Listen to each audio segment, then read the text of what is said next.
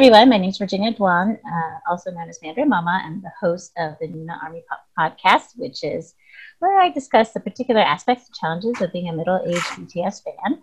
And today, my special guest is Dr. Mike Campos. So, why don't you introduce yourself, Mike? Hi, everybody. I'm so honored to be on Virginia's podcast. This is a first for me because typically I'm used to being in front of high school teenager. Well, what's the difference, right? But I'm always used to being in front of like high school kids and whatever. But at the same time, to be able to explore similar themes is, I think, really exciting for me. But yeah, I work as a high school teacher by day. And sometimes I engage in academic work and ask questions around self-identity and what it means to be queer. Yes. Thank you. Plug your book. What's your book? No book at the moment. But you have the...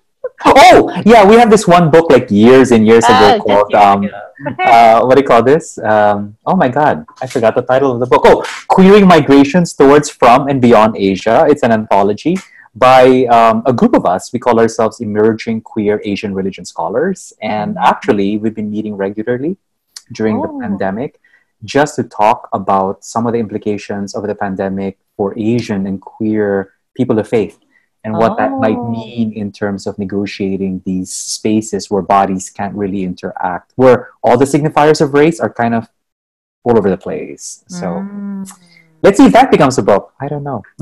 Yes, or at least something. Something. All right. So today, so Mike has seen like one BTS video, which is Singularity, and fell in love with them. And we've had several conversations where he just listens to me like gush about BTS, and it's actually somewhat embarrassing.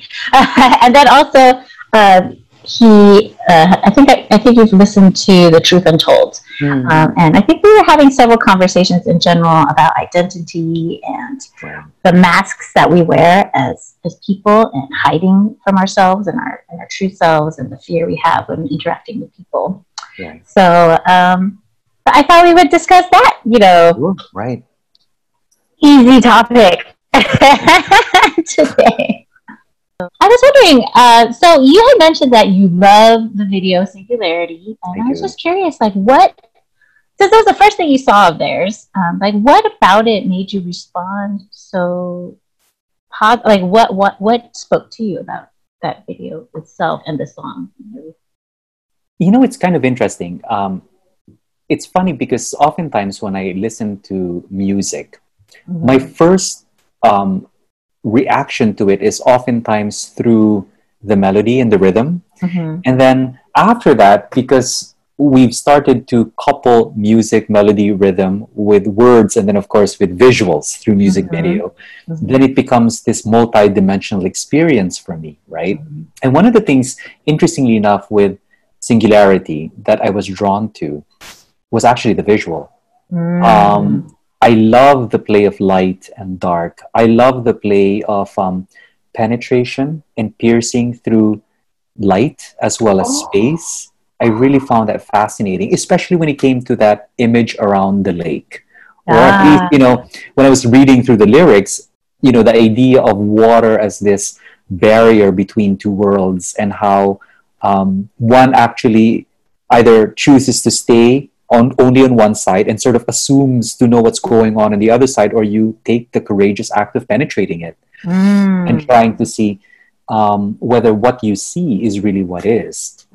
So I love that image of, I guess, the boundary crossings and a lot of the violations that take place when one crosses light and dark, the stability of water and space. Very much. That was really powerful. Could you talk more about what you mean by like violations of space? Because sometimes, when you think about bodies, of course, I'm trained primarily in theology. So if that's the case, then I look at image and I look at all of these artifacts of culture through theological lenses. And because of that, I'm always drawn to some of the mythical elements that are hidden behind this imagery. So the reason why I look upon it as violation was primarily because when you think about the lake, and the person looking into it. I mean, you're drawn back to the story of Narcissus. Yes. A mythical figure who basically fell in love with a reflection of himself and died because he wanted to sort of grasp that which he thought was real, which is sort of ironic because that which was real was really himself, the one on this side of that mirror. So when you're actually penetrating, when you're violating that space that's sort of allotted for you, do you really touch something which is much more meaningful, much more grounded, much more expansive or real, or is it simply an illusion? So two things happen when you break through the spaces that are quote unquote allotted for you. Either you realize that the world that you're living in is really small, or you perhaps realize that this aspiration towards something more is really an illusion. So either way, you're taking a risk. But the ethical choice that I think always comes up is whether you choose to penetrate that barrier or you don't. And that always comes up when you're confronted with some metaphors around walls, like whether it be a literal wall or whether it be a mirror to yourself, seeing yourself in a different way for the first time through how other people see you. That itself is that metaphorical wall that you're either compelled to play into or maybe break through. This has elevated my entire pandemic experience. Oh my gosh, I'm so sorry. Okay. This is no, in the sense of like, I don't think I've had such a, like, my brain was like, oh my God, I understand these words, but I don't understand them together. Wait. How the hell did they work together? I know. And then I was like, wait, I think I'm catching on. No, he's too smart. No. Or basically, I'm really just trying to understand. Well, anyway, or I think what you're seeing is simply just me reacting to the video. And that was the first thing that I saw. No, but that's so deep. And the thing is, it was not a criticism. It was just more like, wow, I know such smart people. Oh, God, girl. And then, and also I was like, oh, you know what? I just need to talk to Mike when I'm getting like a little bit too full of myself. When I think I'm deep, I need to talk to Mike. I need to talk to Mike. And then, no, you need to teach high school. No. It's a nice reminder. And then I need to remember that no, I'm not that deep. In fact, I'm a real basic bitch and I'm really shallow. Girl, you're not basic. You just be amongst high school students every day, and then you realize, oh, there's a lot you can learn from what basic is supposed to be, right? Because they teach me things a lot, actually. So I found it. Oh, go ahead. Go.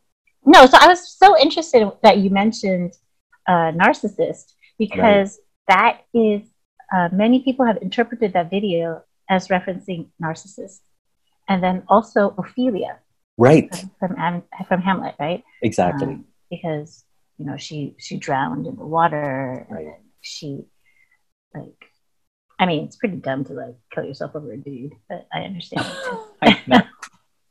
But especially Hamlet, because Hamlet is such a milquetoast person. Like, why would you do that for this guy? Yeah. But it is interesting though here, because in so many ways, although there's that suggestion of a lover, the lover never really appears in the whole video either, right? The lover is in so many ways nothing but like a coat rack or a coat hanger, which is kind of hilarious the whole time. Yes. So when you're looking at that lake, and even the lyrics were talking about like reaching for something. And then you start wondering, like, well, who are you really reaching for? So that's why this whole narcissist paradigm is pretty much like, okay, it's kind of obvious here, the paradox that's happening. You're reaching for something, but that something that you're reaching for is simply a reflection of yourself. But then the other thing that I thought was really, even for me, was more compelling were the proliferation of masks. Yes.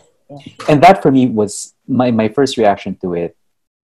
At least the way I started looking at it was much more, probably more theological. So the mythological framework was more theological for me. So, oh God, I can't believe I'm going to go for this, but yes, do it.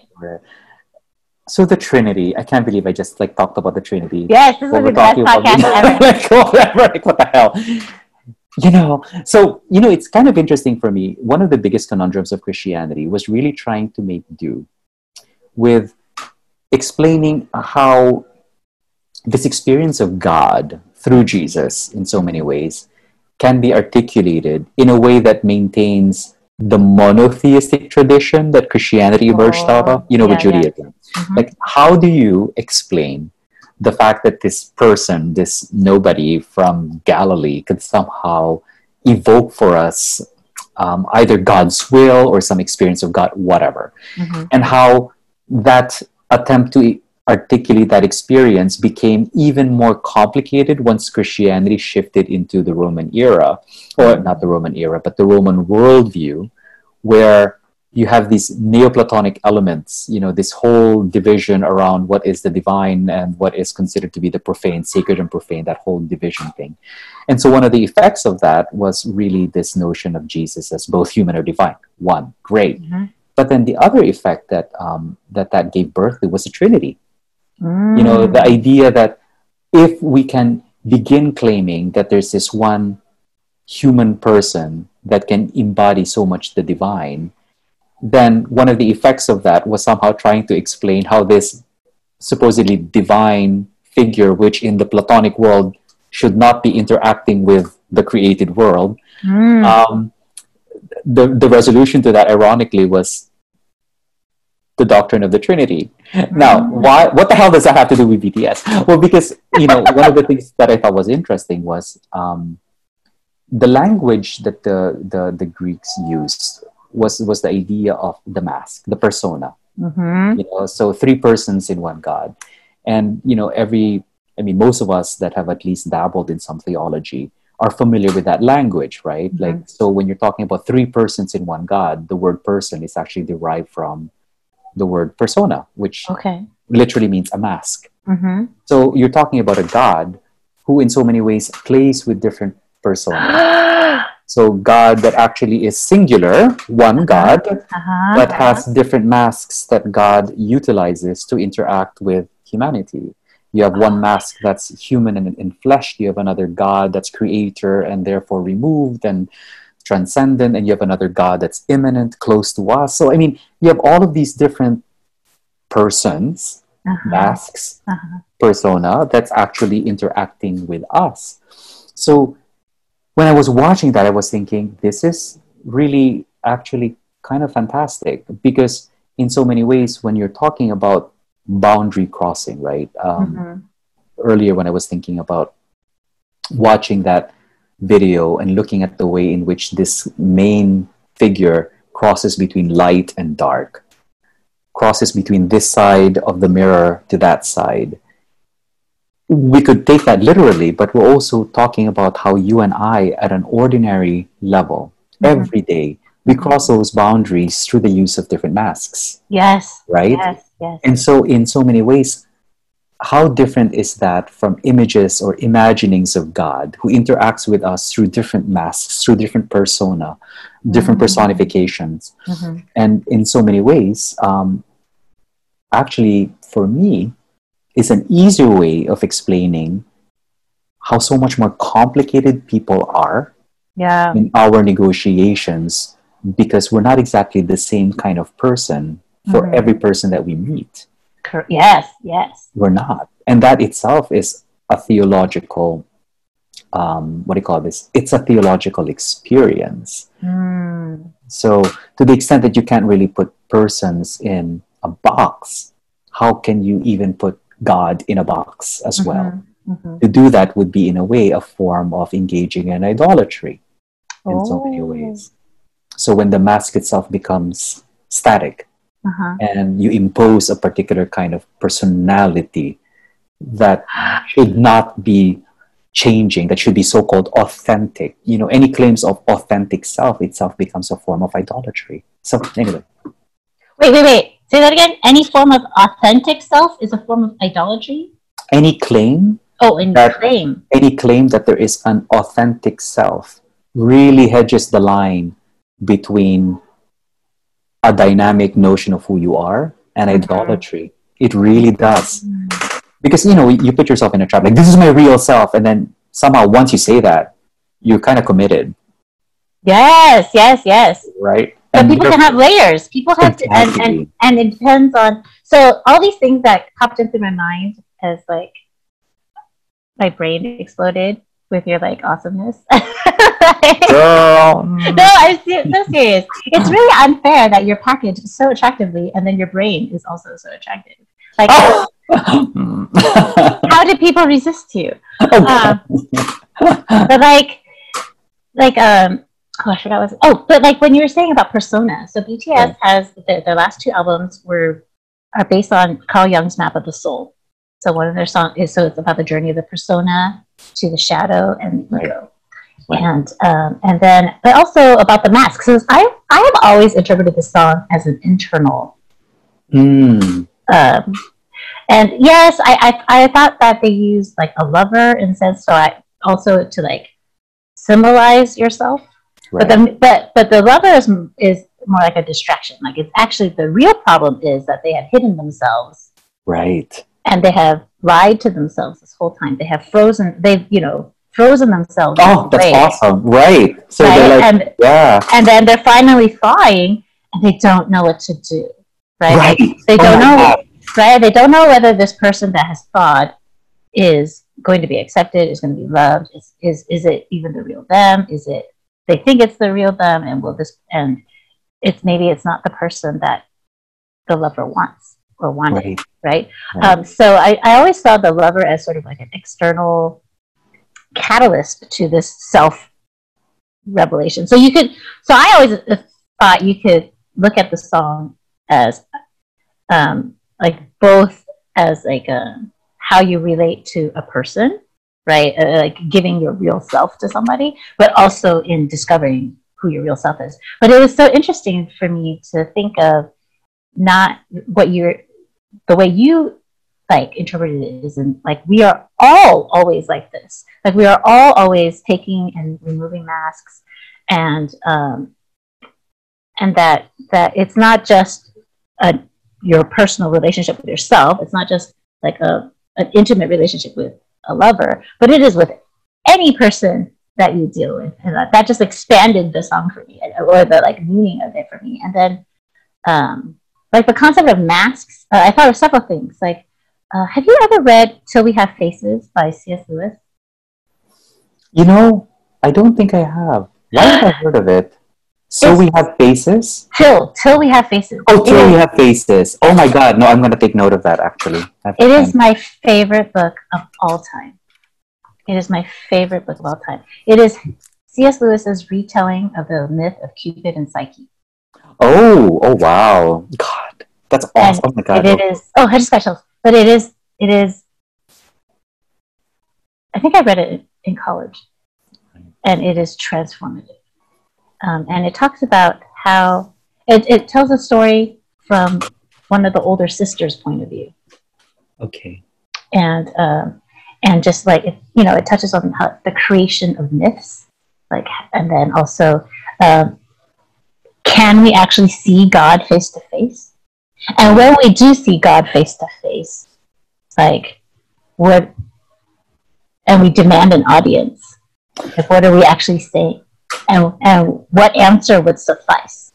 Right. And even if you saw God, would you actually believe it? Or are you just lying to yourself? Because it doesn't fit the narrative that you've created for yourself. But in one of the parts, she talks about Ungit, and I guess that was a very old version of Venus. Right. And she talks about how in the old temples, Ungit, the statue of Ungit was actually just a rock with many faces. It was just like a slab of rock with like weird faces. And then she complains that she doesn't like the new Ungit. She doesn't like how the Romans have turned her into Venus and given her this beautiful face and figure. Because the stone slab was much more terrifying. Because somehow they've tamed and like changed Ungit into like this palatable face. Right. But it's the amorphous, ugly face that is the true goddess. Right. So I thought that was very interesting. But then I was also thinking of like the seraphim. Right. Because they have four faces, the four head or four faces, right? Like the constantly, and how you're talking about like the different faces of God. And I thought it was very apt that the seraphim, it's like what, an eagle, a bear, I don't know. But now that you mention all the masks that we all wear and that we constantly navigate and take off, then we have millions of masks. We have millions of faces. I would say that we have a face for every person that we interact with. Right.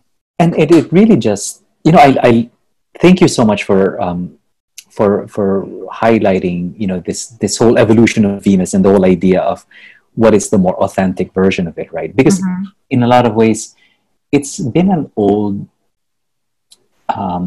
trope. God, I hate using that word, but it is. It's a trope, in right. any language around God, right? So, we go back to even Moses, where Moses' encounter with God was not so much a person with a face, but a burning bush, and so when we think about the ways in which we've always struggled as people to sort of define this other that we're encountering, the question that always raises for me, and this is what came up in the video, and this is exactly what you were talking about, was who are we really encountering, and why do we have such an extreme reaction to it? Either we want to possess it or we're totally averse to it. And so the deeper question for me is really, are we in so many ways either encountering a part of ourselves that's so foreign as to be frightening? Yes. Or are we encountering a part of ourselves that requires such care and empathy? Or are we seeing a part of ourselves that might that's so attractive that we're just so drawn to it? And I think at the end of it, I think the reason why in Christianity is an interesting religion for me, because on so many ways, at least Judaism and Islam are clear. Yeah, we will not have any image of the divine, of God, simply because to even name God is in itself sort of really, really walking that fine line between trying to own God. And so we won't even name God. Like Islam developed an entire artistic tradition without drawing God. So this whole calligraphic artistic tradition, which is fantastic. And of course, Judaism came up with like numerous placeholders for God's name, without articulating God's name, because it's just too close to taking ownership of this other. Whereas Christianity is really playing with fire, we really do. Even so much as basically saying that God has different masks, assuming that we can somehow read what those masks might mean. And I think that's the reason why one of the effects, I think, of Christianity is this almost narcissistic element, to go back to that image. Like there's this narcissism that sort of rears its head over and over again. Like for some reason, we believe that we can understand God. But is it really about God that we're talking about? Is it this narcissism about the fact that we have this strange capacity to understand who we are? And that's why I like this video, because even though a lot of the suggestions was this yearning for this other, this other really never makes an appearance in the video. Never. And you could argue that the other is actually themselves. Yeah. Like and I think at the end of it, yeah. And that they themselves are so alien. Yeah. Yeah, very much so.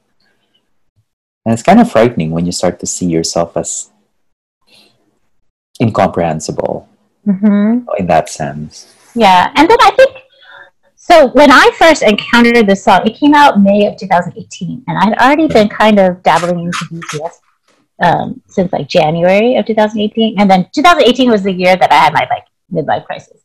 And it just spoke so deeply into me. I just felt like I had been frozen over. I felt like I was that person frozen over.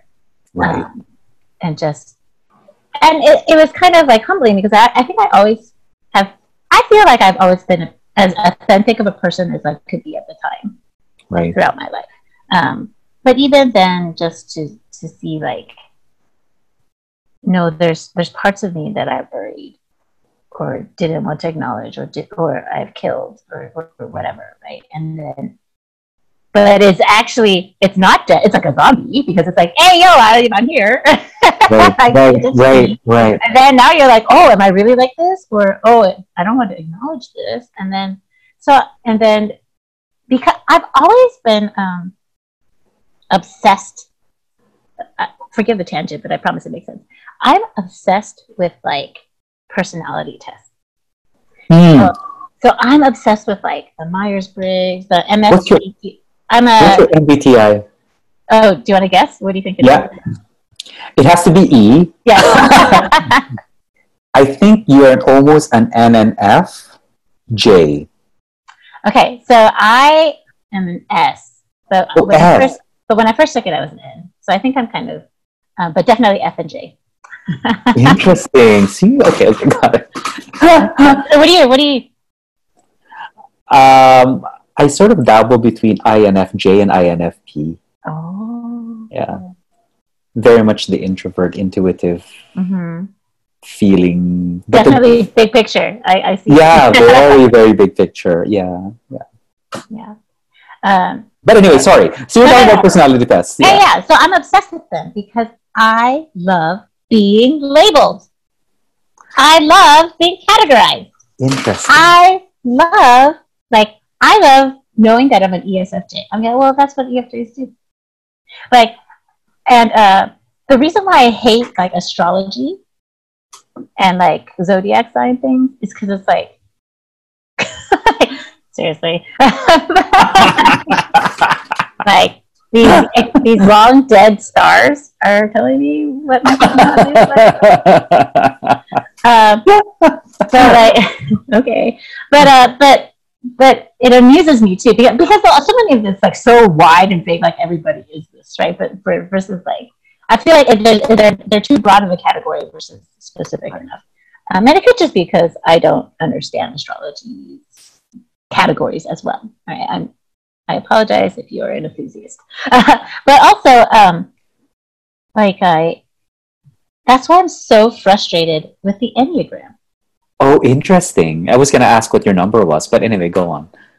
It's different every time. I know, same here. Really? Okay. It's very, like, I've taken it, like, because my spiritual director had asked, what's your number? And I'm like, well, when I was in college, it was 6. I'm assuming it's not the same. And then I tried to take it like 3 times. It was different. Yeah, I vary between 1, 8, and I think 2. 1, 2, and 8. Wow. And I think it just depends on what context I'm answering from. If I'm answering it in the context of like how I am personally, right? Like as or how I think, or am I answering it on how I behave? Because like it's very different. And then but I think I'm a 1. Okay. So people are like, no, you're kind of the need to be against, and I'm like, that's true too. I've always thought I was a 4. Yeah. Go on, but anyway. But yeah, so but I think. But it was so interesting to me when you said that, when you say that you found the authentic self is a form of idolatry, when all this whole time, it's seriously transformed my brain. Like, this is like a totally new thought. Like, it's so rare you get like new thoughts. You know what I mean? Like, or maybe I just don't read enough. But because I think this whole time I'm like, I need to find the right box to describe me. Right. I need to find the right box because consistency is super important to me. And so so I need, that's why the Enneagram frustrates me, because it makes me feel inconsistent as a person. Got it. Right. You know, like, so I'm like, shift. Yeah, like where's my box? I need things ordered. I need to tell you like, okay, this is how I'm predictable and blah blah blah.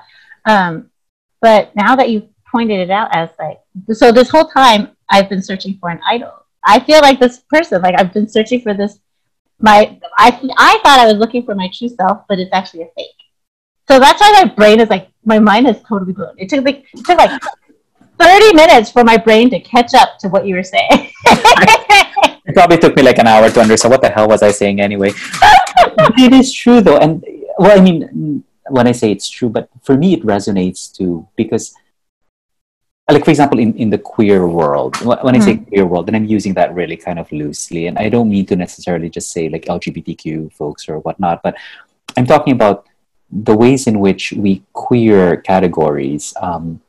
One of the things that I've learned to appreciate is that this search for an authentic self, if not somehow tempered, can become a place of real power imbalance, right? And by the way, when I talk about authentic self, I'm not just talking about ourselves. And of course, I do the same thing where I'm looking for some marker to understand me, which is important, right? Like, I know I'm an introvert, so I'm not going to put myself in a freaking situation where I'm talking to 5 million people and I have to like, ha ha ha, be happy for the next 5 hours, like I'm not doing that, like, I'll write a paragraph or something like that, right?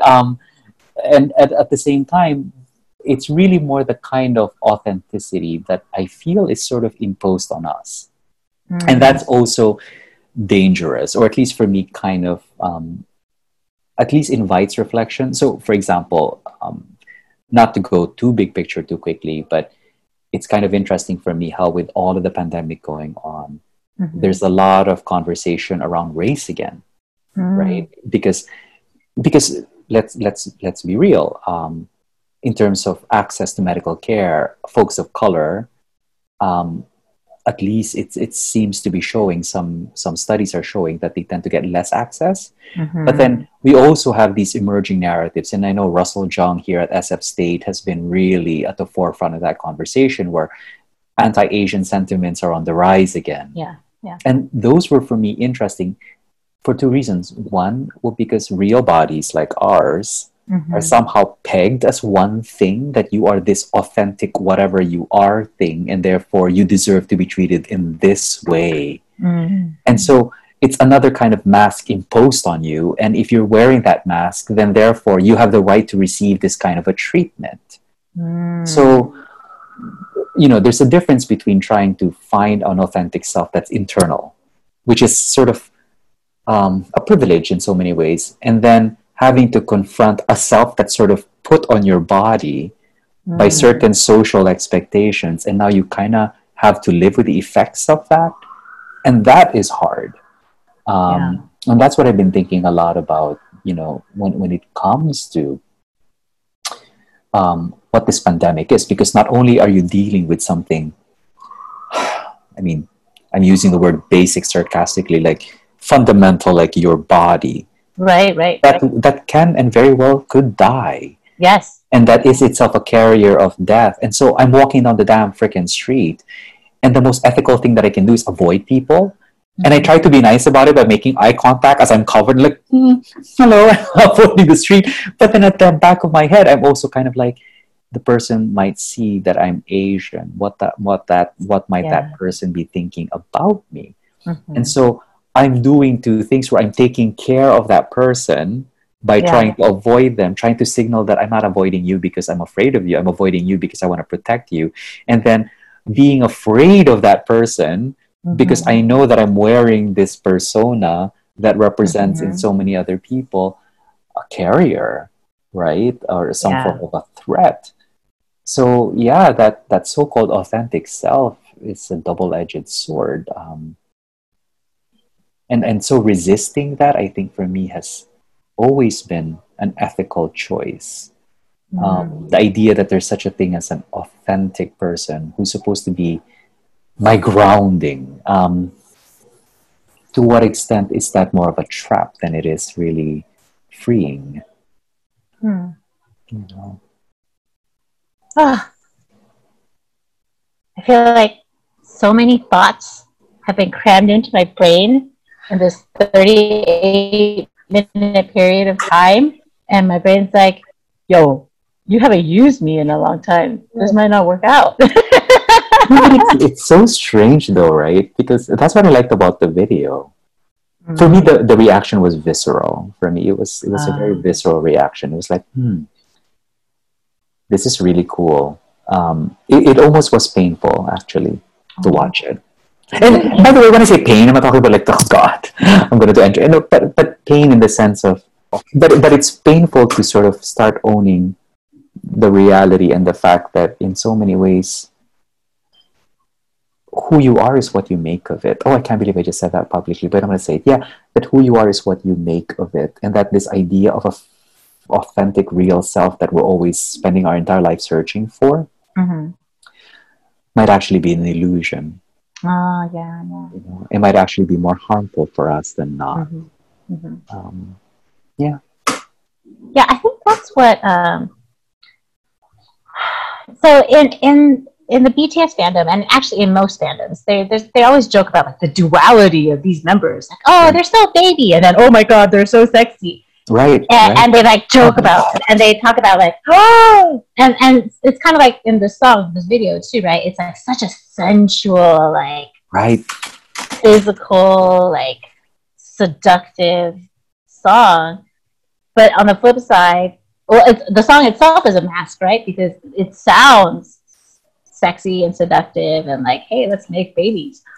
But the actual lyrics of it, right, are deep pain, right? And like deep, like, I'm hiding myself. I'm buried. I don't know who I am. And then the dance, right? You know, the choreography is again another mask, right? Because it's so much faster than the actual beat of the song. Oh, that's true. Right? Oh my God, you're right. So it's another layer, another mask, and then they have so cool, right? Yeah. And because when you hear the song, you don't think of that type of choreography, right? Because the choreography is very frenzied, right? And that's why it feels almost like this uncomfortable feeling to it. Because it's because you're right, it does sound like a makeup song. Oh, sorry, that's my queen side. It's a makeout song. It sounds like a makeout song. But at the end of the day, you're right. It felt uncomfortable, like literally. There was this disparity between what I was seeing and what I was hearing. Yeah, you're right. Yeah, it's a total cognitive dissonance. And so, like, right. I think what I was starting to realize, and BTS explores that theme a lot in their songs, and because people always try to label them. Are you an idol? Are you a rapper? Are you a hip hop artist? Are you a K-pop? Did you transcend K-pop? And they're like, yo, we don't care in the song Idol, which I used to not like, but now I realize the lyrics are just really deep. They're like, you know, I don't care what you call me. Right. You can call me artist, you can call me idol. It doesn't change who I am. And there's a line that actually I already knew before they used it in this verse, which is I contain multitudes. I think it's Buddhist, but like, right, the idea of so just I think it was very helpful. What has attracted me so much about BTS and their like talks about identity, because pretty much they're not all their songs, but it's just like an overarching theme of their discography, which is discussing identity, whether it's as a student, whether it's as what society is imposing on you, to like, oh, you need to work hard, go to university, get a stable job, or, you know, or about love, or just who they are as people. But I realized, like, part of the reason why I set my life on fire when I was 40, or I was turning 40, was like, I felt like, well, am I a mom? Like, am I just this frumpy person with like, who just pops babies out of her vagina, like on some like vending machine? And then like, or am I like a deep thinker? Am I like a writer? I used to like really care about being passionate about things. And I realized I totally don't care about being passionate about things anymore. It's just not interesting to me. And I think that happened around like 20 something. And I was just like, no, I'm done with that passionate thing. I don't like. I'm fine with just like stable small things, right? Like, but I guess what I mean is like those, and I think constantly again, like with the personality test, I'm like, no, but which one's the real me? Like as if I can only be either or. Like, and I guess that's what I mean. That's why I found your comment about the authentic self being an idolatry of sorts, because the authentic self encompasses so many selves, right? And that they're real, and depending on the situation, depending on the time, the era, the age, your experience, that authentic self is constantly in flux, right? It's not static. And so in some sense, like the masks aren't really masks. If that makes sense. It's just like, I think this whole time I've been thinking of the masks as bad things. Like, oh, you want to take off your mask. Right. But now that you've said what you've said, and this is, I think in the world of BTS, they say the masks are bad, right? Like that's. Oh, really? It's a negative connotation? I don't know if it's negative, but it's basically that you're hiding, right? You're hiding behind these masks, or it's part of who they are. They have as idols, they have their persona. Right. They have their shadows that they deal with, and then they feel like they've finally ended up in the ego where they're like integrated, right? And that it took them a long time to get there. And I feel like for me, it's interesting to possibly see it as the masks aren't necessarily false. They just represent different faces of who you are. And that if you, well, I guess it all ends up being like, this sounds kind of convoluted. I'm still working it out. Hence the extroversion. But like, I guess the reason why we think the masks are fake is because we think that the mask has to stay there the whole time. It's versus we think of the mask as something we put permanently on our face. Right. But if we think of them as like clothes or like like a symbol to represent how you are at this moment. Right. Then it's not necessarily it's useful. It can be a useful tool. It's like that, in grade school where you have, how am I feeling today? Check off that thing. So this is my mask today. This is my mask today. And that doesn't feel inauthentic. Mm-hmm. I love the image that you were describing because, is it real when you put on a different mask? There's almost a part of me that is really drawn to that gap between the skin and that mask, right?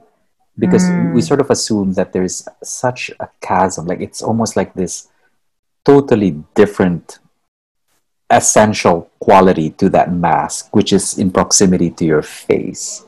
Mm-hmm. And we assume that gap is what keeps the face, the skin, kind of real. Mm-hmm. Like that's really the core. And, to go back to your image of a person who puts on different masks, like there's just different sides of us. I would even go so far, at least for me, that even the idea that there is a person, I'm not really sure whether it's something that I resonate with. And again, this is more me. I'm not trying to be hyper philosophical about it. It's more, I'm not even sure whether there is such a thing as a static self. Mm-hmm. Because it's kind of funny you talk about MBTI, right? Right. Because for some reason, when I was in high school, or was it in seminary, they made us take the damn thing over and freaking over again. Oh, really? The whole 500 question version? Oh my God, it took 5 hours to do the damn thing. And I remember, for some reason, it was such an important tool. I don't know why. Oh, I know. At least in seminary, I know exactly why they were doing it. Like they gave us this barrage of psychological tests. And then this is so 1980s, which of course is, 3 decades ago or 4 decades ago, but they were so obsessed about IQs.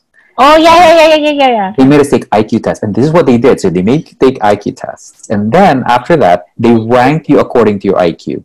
They rank you according to IQs, and then they would rank your academic output, and if you fall several notches below your IQ level, then they assume that you're not living up to your potential.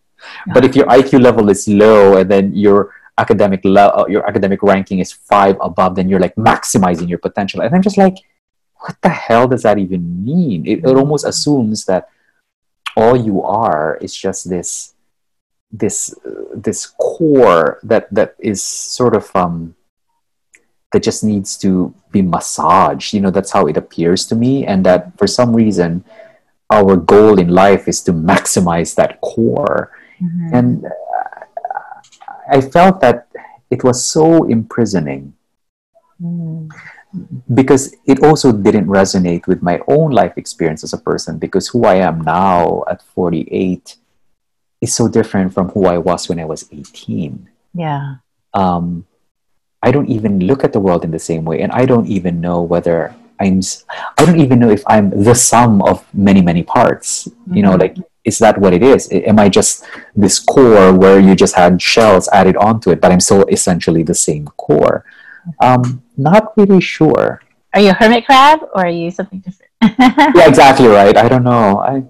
The octopus is a little bit more attractive to me. Like, I know. And they're smart.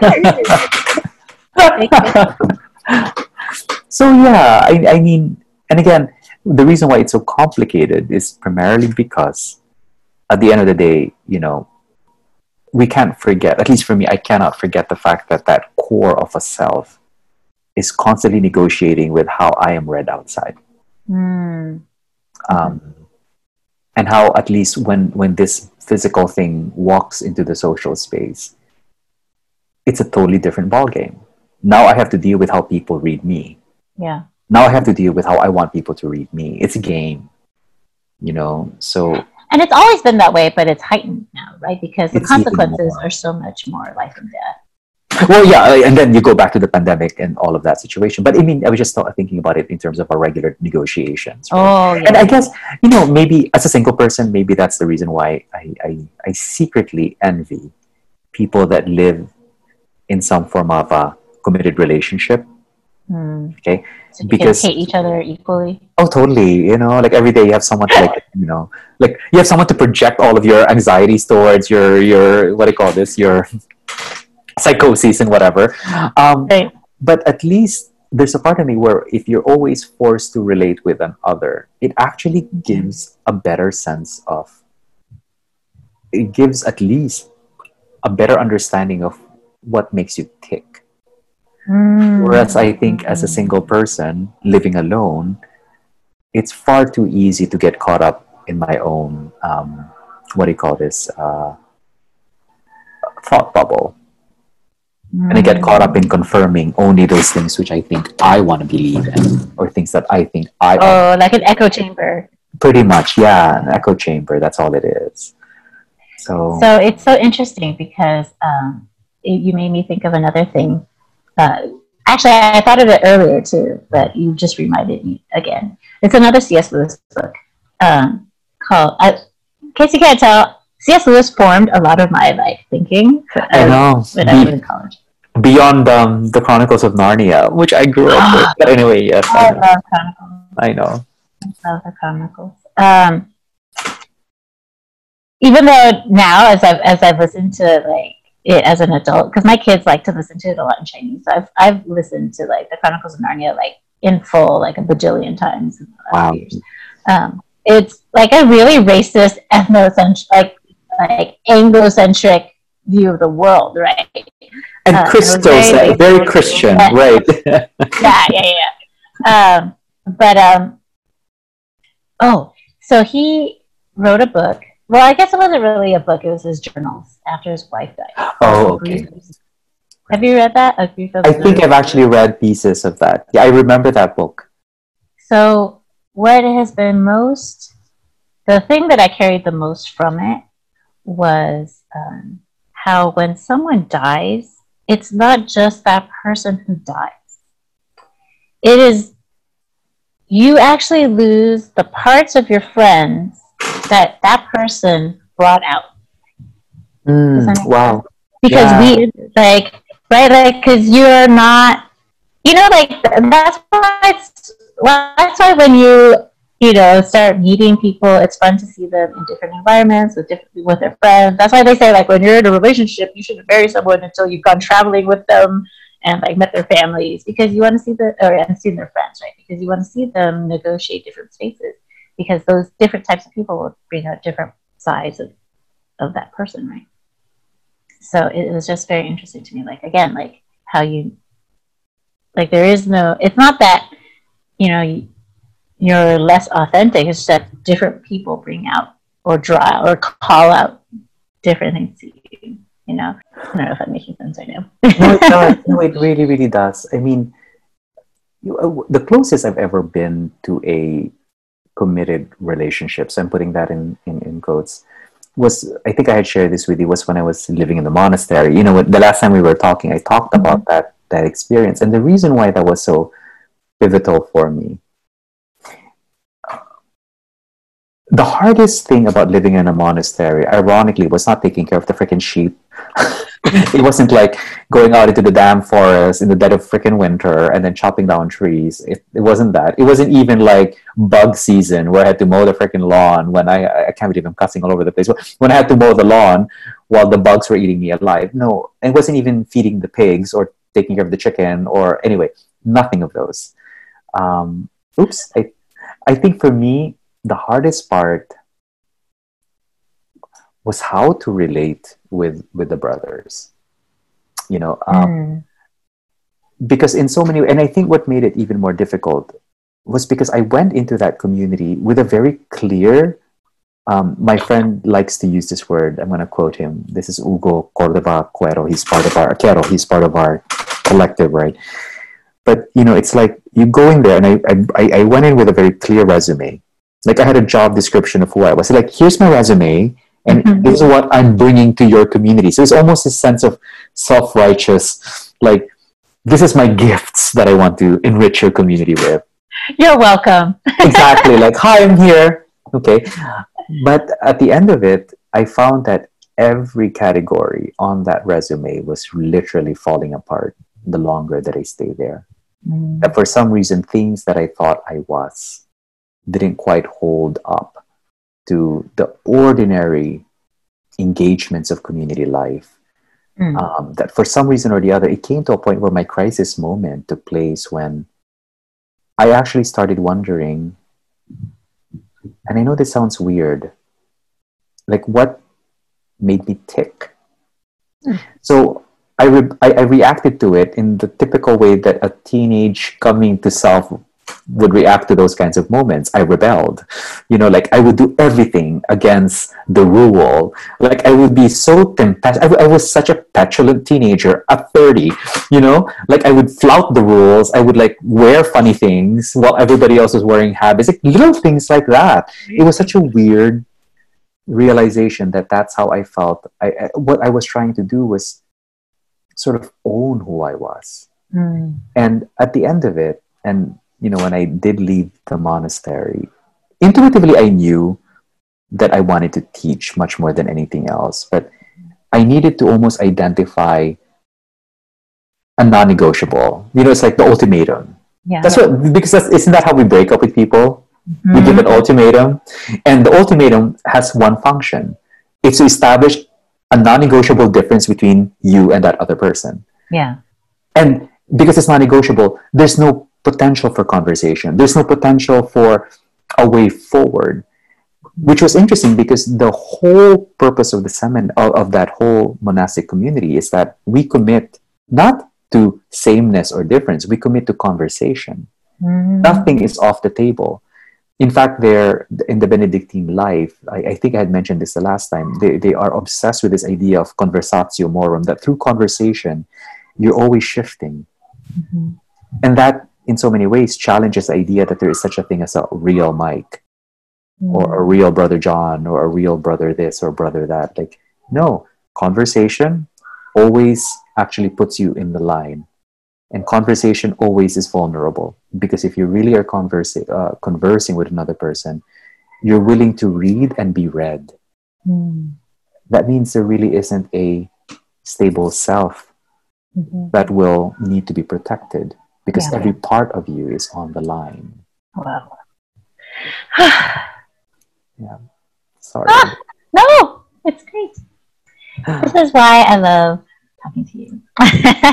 Thank you. No, this is great. I always sort of go into this monastic drone. But anyway, no, it's great. Okay, well, why don't we end it here? Okay, cool. Awesome. Since this is a nice stopping point. Thank you. Thank you so much for listening, everyone. Please like and subscribe and hit the notification bell if you're watching this on YouTube. Or please, like and subscribe and download us wherever you consume podcasts. And we'll see you next time.